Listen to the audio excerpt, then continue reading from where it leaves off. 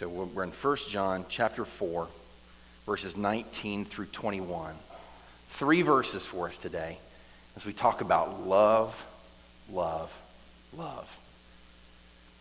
If you would, once you find your place there in 1 John 4, would you stand and join me as we honor the Word of God and we read it. 1 John 4, 19 through 21 says, "We love because he first loved us. If someone says, 'I love God,' and hates his brother, he is a liar. For the one who does not love his brother whom he has seen cannot love God whom he has not seen. And this is the commandment we have from him, that the one who loves God should love his brother also." First Baptist Church of Greg Gables, everything that we have, all of our hope is in the Word of God. Amen? Let's thank God for it. Lord, thank you so much for your Word. Lord, it is so sweet as we read it. Lord, it's like honey from the comb. Lord, as we've already talked about, it's a lamp unto our feet, a light unto our path. And so, Lord, would you shine the light of your Word in our hearts by the work of your Spirit. Teach us, correct us, rebuke us, instruct us in righteousness, Lord. That we would know you and that we would live to make you known. Lord, we love you. In Jesus' name, amen. Amen. You can be seated. I need you to do me a favor for me this morning. I want you to finish this lyric. All you need is love. Okay? What the world needs now is love, sweet love. That's right. That's right. Isn't it interesting? We hear that, we hear more and more songs like that. There are so many. Is that if the world just had a little love, then everything would be all right. And yet, the world, and not to exclude ourselves from that, but even in our own hearts, if you're like me, sometimes we can't even in our own hearts agree on what love is, what it means. The world and us along with it, we tend to view love as something determined by how we feel about someone or how we feel about something else, how it makes us feel. I love this food. I love that team. I love this show. I love that person. Now, please understand what I'm not saying. What I'm not saying is that feelings are worthless. God made us as emotional creatures, and he gives us he talks frequently about them in the Bible. So I'm not saying that feelings shouldn't be along for the ride. I'm saying they shouldn't be driving the car. Feelings can be, and emotions can be, a very helpful passenger, but they are a terrible driver for your life and for mine. Think about it. I love this food until I realize it has that ingredient that I don't like. I love this team until they let me down again just before the championship. Any Atlanta Braves fans in the house this morning? Since Dale Murphy days, folks, we are a sad bunch. I love that show until they kill off my favorite character. I love that person until they let me down, or they get on my nerves, or they hurt me. Friends, that's not love. But then the question is, what is it? What is love? If we can't understand what love truly is, then this is a huge problem for us in how we understand and even obey the Scriptures. After all, the Scriptures, the Bible itself, is given to us by God. And the Bible tells us what? That God is love. And so before we dive into the text this morning, I just want to divert us for a second to Ephesians chapter 5 as Paul instructs husbands on how to love their wives. And I think this is the most beautiful picture. I want you to hear this. Ephesians 5, 25 through 27, Paul writes this: "Husbands, love your wives, just as Christ also loved the church, and" what? "Gave himself up for her, so that he might sanctify her." So that what? He might sanctify her, having cleansed her by the washing of water with the word, that he might present to himself the church in all her glory, having no spot or wrinkle or any such thing, but that she would be holy and blameless. Church, that's love. That's love. God shows us in his word time and time again that love is a choice.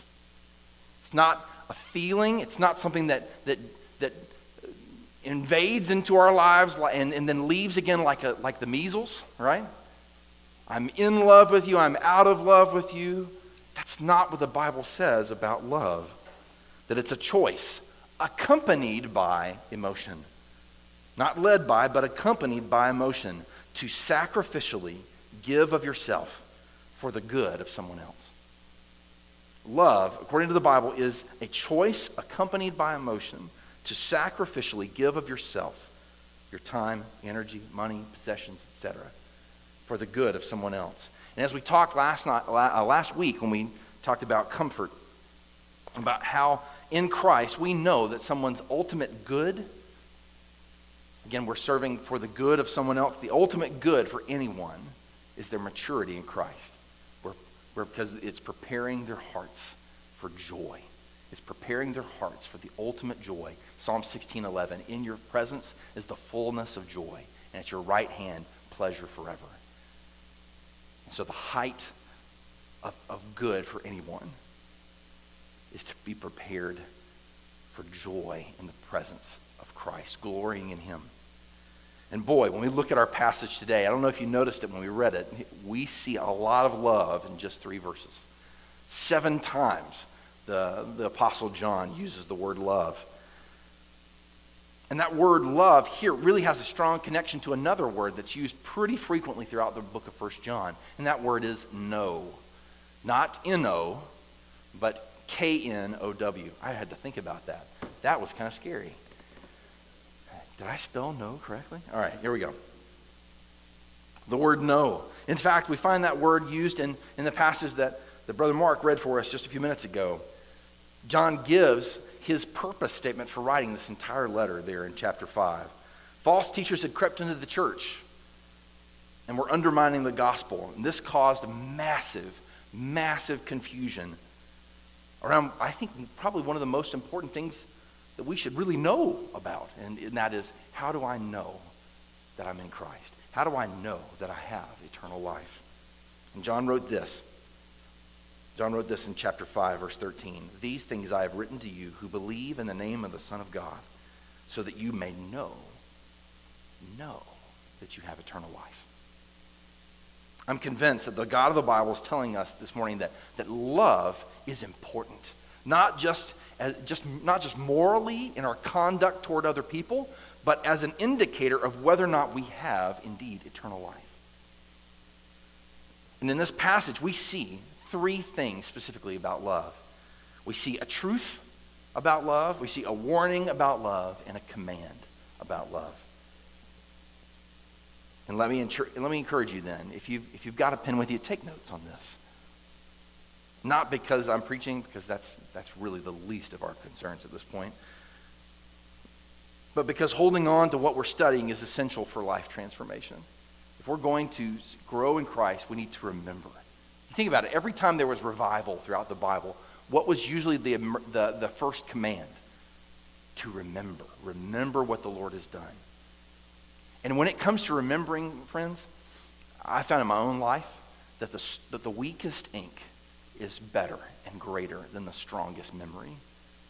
So let's be a note-taking people. Not because we want to be big Bible heads walking around with a whole bunch of knowledge, but so that we can understand and apply and obey God's word. So let's jump in and let's look at this first mention of love. A truth, number 1, a truth about love. Look at verse 19. We love because he first loved us. John says that our love as Christians has a cause, and that cause is Christ. And that begs a question then. And Ms. Brenda, I think I already told you this, but you couldn't have picked a more beautiful song for today, because the question then is, we love because he first loved us. Then church, how has he loved us? Chapter 4, verses 9 and 10 say this: "By this the love of God was manifested in us, that God has sent his only begotten Son into the world, so that we might live through him." Verse 10, "In this is love, not that we loved God, but that he loved us and sent his Son to be the propitiation," literally the wrath-removing sacrifice for our sins. That's 1 John 4, 9 through 10. "While we were dead in our sins, with nothing to offer God, the God of the Bible, our just and gracious Creator, showed his love for us by sending his Son, Jesus Christ, the God-man, bearing God's infinite wrath, his righteous wrath, upon himself on the cross, and showing his power over death and rising from the dead." But there's more. There's more to this. 1 John chapter 3, verse 1 says this: "See what kind of love the Father has given us, that we should be called children of God." Not only have we been made right with God, but we've been adopted by him. We went from being his enemies to being his children. Children of God and joint heirs with Jesus Christ. How did that happen? Jesus gave us a clue in John 14, verse 6, when he said, "No one comes to the Father except through me." And earlier on in John 6:44, where he says, "No one comes to me unless the Father draws them to me." So God, in his grace toward us, drew us to himself, opened our eyes to our desperate state in sin and to the power and the beauty of Christ. And he gave us faith to trust in Christ as Lord. He made us right with God by faith in Christ, and he has welcomed us into his family, sovereignly declaring us sons and daughters and joint heirs with Jesus. Tomlin's got it right. Nobody loves me like you love me, Jesus. So first, we saw a truth about love. Next, let's look at a warning. Second, a warning about love. Verse 20. John has a pattern in this letter of abruptly pointing out when our actions don't match our words. He doesn't waste words in this. 1 John 1, verse 6. "If we say we have fellowship with him," meaning God in Christ, "yet walk in darkness, we lie and do not practice the truth." That's 1 John 1:6. 1 John 1:8. "If we say we have no sin, we are deceiving ourselves, and the truth is not in us." Chapter 1, verse 10. "If we say we have not sinned, we make him a liar." Not meaning that God becomes a liar because of our sin, but that we portray him to be a liar because we're not walking in step with the commandments he's given us. All right? So we make him a liar, and his word is not in us. Chapter 2, verse 4. "The one who says, 'I have come to know him,' and does not keep his commandments is a liar, and the truth is not in him." Chapter 2, verse 9. "The one who says he is in the light and yet hates his brother is in the darkness until now." And now, in our passage today, chapter 4, verse 20. If someone says, "I love God," and hates his brother, he is a liar. And then John uses this word "for," which is a ground. It's giving us an understanding of why what he just said was what he just said. So he says this, and next: "For the one who does not love his brother whom he has seen cannot love God whom he has not seen." Loving people around us that we can see is evidence, proof, even a necessary overflow of loving God whom we can't see and therefore cannot know unless God intervenes and makes himself known to us. Let me say that one more time. Loving people around us that we can see is evidence, proof, the necessary overflow of loving God, whom we can't see and therefore cannot know unless God intervenes and makes himself known to us. So friend, if you don't love people, John is saying there's a good chance you don't know Jesus. You can't walk around and claim to be in Christ, claim his name, and show utter contempt for people around you. You can't. And not just like, oh, you can't do that, like oh, you shouldn't. No, it's impossible. And it's at this point that we have to remember why the Holy Spirit led John to write this. And please be encouraged, church. God is a faith builder, not a faith destroyer. This is not meant to tear you down. Instead, it's meant to reveal your sin to you and my sin to me, to convict us of it, to encourage us toward maturity in Christ through repentance and faith. And if you're not a believer, if you're not trusting in Christ, then God knows that. And he has placed this text, and he's placed you here to hear this text today so that your sin would be revealed to you. Sound familiar? And that you would be convicted of it, and that you would be encouraged towards what? Not necessarily maturity yet in Christ, but towards salvation in Christ through faith and repentance. So no matter who you are, no matter where you're from, no matter what situation you're in this morning, please hear this. Though this sounds like a scathing rebuke, it is meant, it is in love. It is God's love toward us that he reveals our sin to us. Praise God for that. What a gift.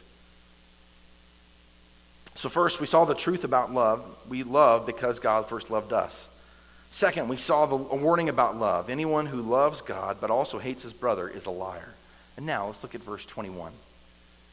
Verse 21, we'll see a command about love. A command about love. Verse 21 says, and this commandment we have from him, that the one who loves God should love his brother also. First of all, I just want you to notice, what does John even say? Before he even starts, he says, we have this command. This is a command. This is not advice.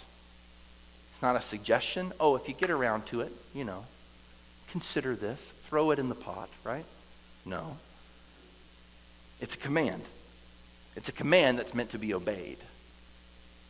Not to be considered, but to be obeyed. And it's a command that comes from who, church? It comes from God. It comes from the Lord. And again, when we say that word, I think sometimes in church culture, sometimes that word just gets kind of robbed of its meaning because we use it so much. But that word Lord means owner, ruler, absolute master. So this is a command to be obeyed from our absolute ruler and master. And he says this. First, who? Who is this command for? He says the one who loves God. That means every believer. Every believer. So if you're in the sound of my voice today or in this room or whether you're online later, please hear me. If you claim to know Christ, if you're trusting in Christ alone for salvation and serving him by faith, then this command is for you. It is intended from before eternity. It is intended for you. So whoever loves God, next, should do what? Whoever loves God should love. Again, what is love? Love is a choice accompanied by emotion to sacrificially give of yourself, time, energy, money, possessions, etc., for the good of someone else. And again, what's their ultimate good? Maturity in Christ. Maturity in Christ. There is nothing that isn't on the table here. Our lives and our everything we have isn't really ours at all. It comes from God, who has invested these things for the purpose of accomplishing his mission. Please hear me. Everything that you have, Christian, everything that you have, your very life is an investment from the Lord to accomplish the plans that he has for you. I was talking with Bill Huffsteller this morning about soldiers getting entangled in civilian affairs. Church, we can't afford to sit back and think that it's just easy life, normal, daily. We are at war. We are at war within ourselves for the gospel to advance in our hearts so that Christ gains more and more of the preeminence in us. We are at war, not with the people around us, but we are at war with rulers and principalities. It's a spiritual war that's taking place that the gospel would advance in Callahan and Jacksonville and to the ends of the earth. We are at war. And everything that we have is weaponry from the Lord. Everything that we have is invested in us for a return. Jesus Christ expects an return on his investment in you. We must have a wartime footing. Not that we live in destitute poverty. God's mission isn't to run you into the ground, but at the same time, there is a mission that must be accomplished. And he has given you everything you have to do it. And he has promised, as we saw last week, that he will continue to give you everything you need to accomplish it. But he expects a return on his investment, church. Are we laboring? Are we fighting to advance the gospel in our own hearts and to the ends of the earth?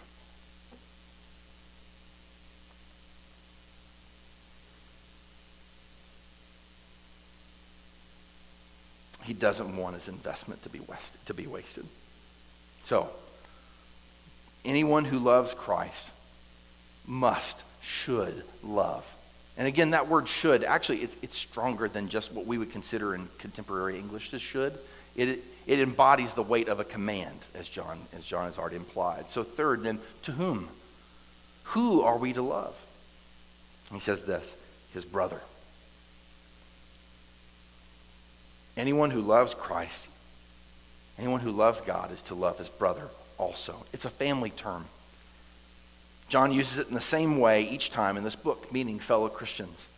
I grew up here in the South, and which means I heard this term mentioned a lot. I went to seminary in Memphis, same place that Cody went, and you hear that a lot. And sadly, if we're not on guard, then what happens a lot, maybe you've done this too, is that you use the word brother when you don't know somebody's name. Well, hey there, brother. It's good to see you. Now, that doesn't mean that we never use it as a term of affection, but I think that's the problem. When we get so used to a word, then it starts to lose its meaning, doesn't it? Our brothers and our sisters in Christ, this is our family. Church, we are not just a gathering on Sunday. We are a people. We are a family of faith that has gathered, that God himself has gathered together for his glory and for our good and for the good of the nations. 1 John 3, verse 16 through 18 says this, we know love by this, that he laid down his life for us. And we ought to lay down our lives for the brethren, for our brothers and sisters. Verse 17, but whoever has the world's goods and sees his brother in need and closes his heart against him, how does the love of God abide in him? Little children, let us not love in word or with tongue, but in deed and in truth. Because loving talk, though loving talk is wonderful, please hear me, it's not devaluing loving talk. But if that's all it is, just talk. Loving talk that's never expressed truthfully, in deed, in action, is revealed to be just that. It's just talk. It's hollow and even fake. In a world that is hungry for more than just this self-centered love that we were talking about earlier, the world that's starved for that kind of love can see that from a mile away. And I pray when people are in the midst of our church family, whether it's here on Sunday, whether it's in the midst of our Sunday school classes, or whether we gather together outside in the midst of the community. My prayer is that they would see a genuine community that genuinely loves each other. And God is telling us here that his expectation is that because he has loved us in this way, so we ought to love each other. And it's at this point that I want to encourage you, church. Let me encourage you with this. The reality is you don't have what it takes.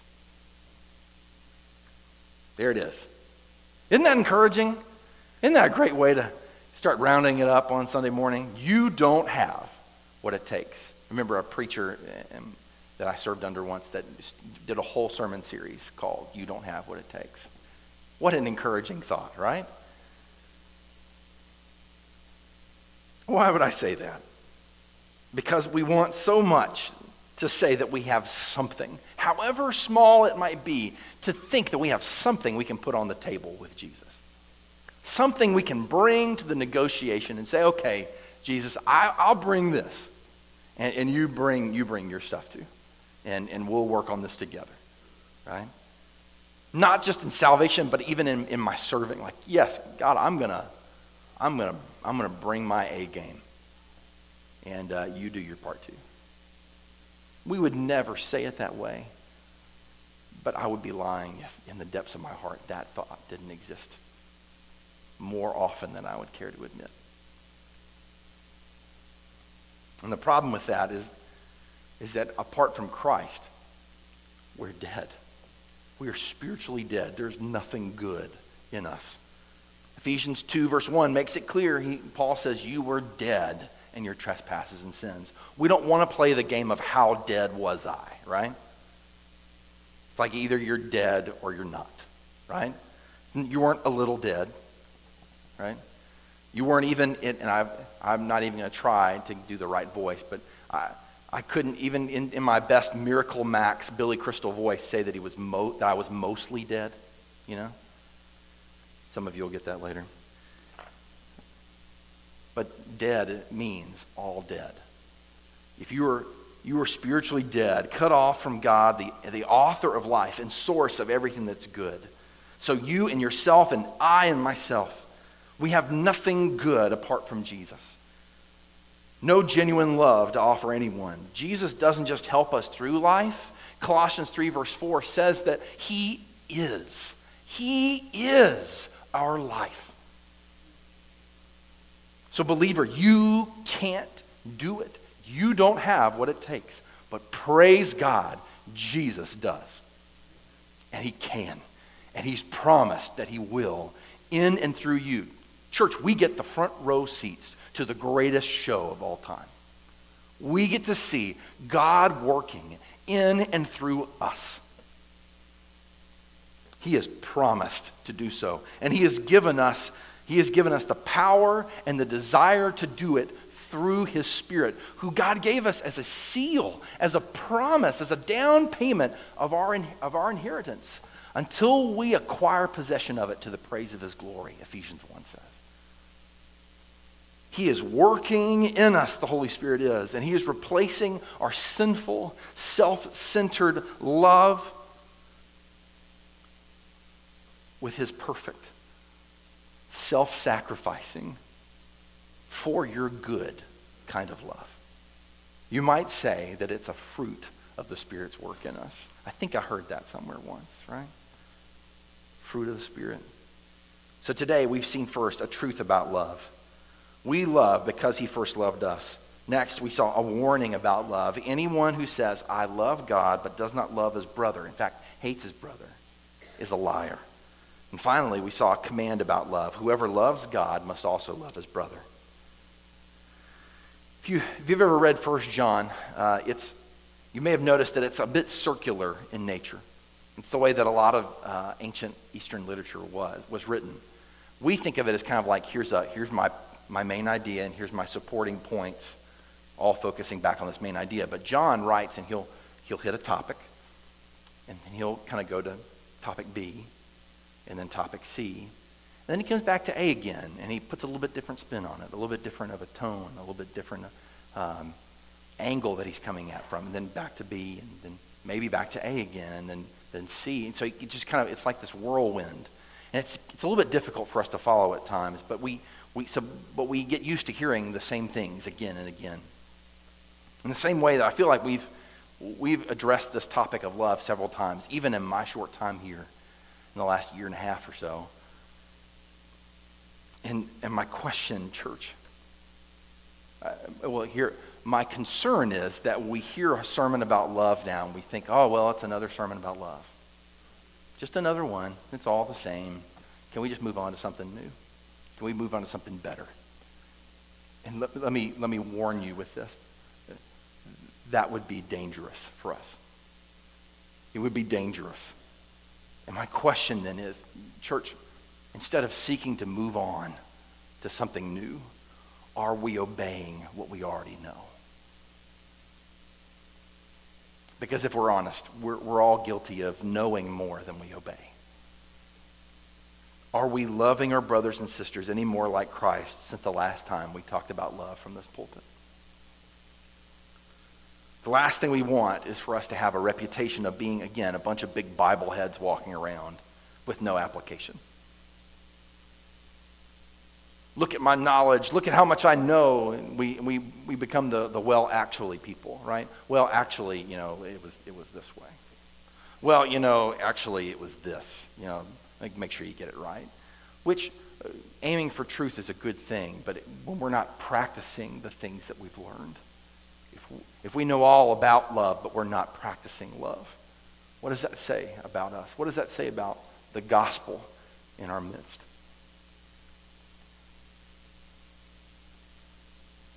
Because James chapter 4, verse 17, another writer who is not known for wasting words says this: the one who knows the right thing to do and does not do it, to him it is sin. Did you hear that, church? To the one who knows the right thing to do and does not do it, to him it is sin. To his account, that is sin. And when sin is tolerated within the church, heresy is not far behind. And church, I believe truly that we have a good thing going, but the second that we start excusing sin in our personal lives, and I'm not just from the pulpit, but in our individual lives, the more that we allow sin for us to be comfortable in our sin in the midst of the church, the greater the foot in the door is for heresy and for us to be led off track. And so we guard truth not just for our sake, but for the church's sake. We keep a short account of our sins, not just so that our relationship with God is right, but that our relationship with our church and that our church's health is right. Because one sin left unchecked can wreck everything. It's dangerous.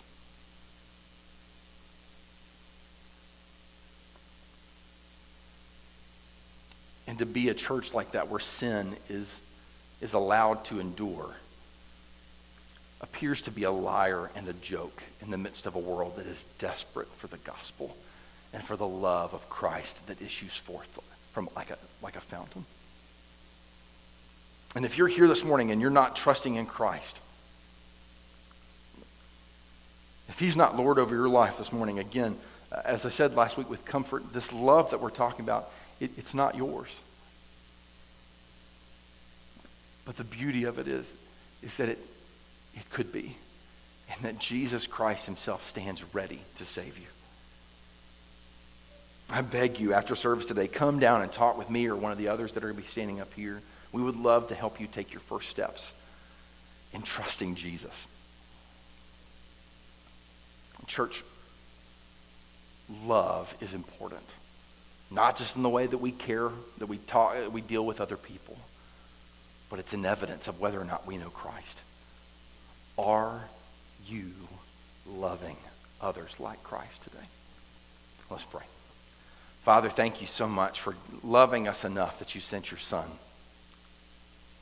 to give, to lay his life down for us. And so, Father, now in the face of this command to lay down our lives for the brethren, to love our brothers and sisters as a necessary overflow of loving you and being loved by you. Father, I pray that you would work in us. Lord, we see the truth here in the text. And Father, would you give us now the power and the desire to do it? Because Lord, in my own heart, there are times where I just don't want to love people. And Lord, I thank you so much that you promise us in Philippians 2 that you're working in us to give us the power and the desire to do what pleases you. And so please, would you do that now? Father, as there are people, as we've gathered here today, Lord, I pray that we would not miss this opportunity to repent of sin and to be made right with you and with one another. For your glory and for our good, we pray. In Jesus' name, amen.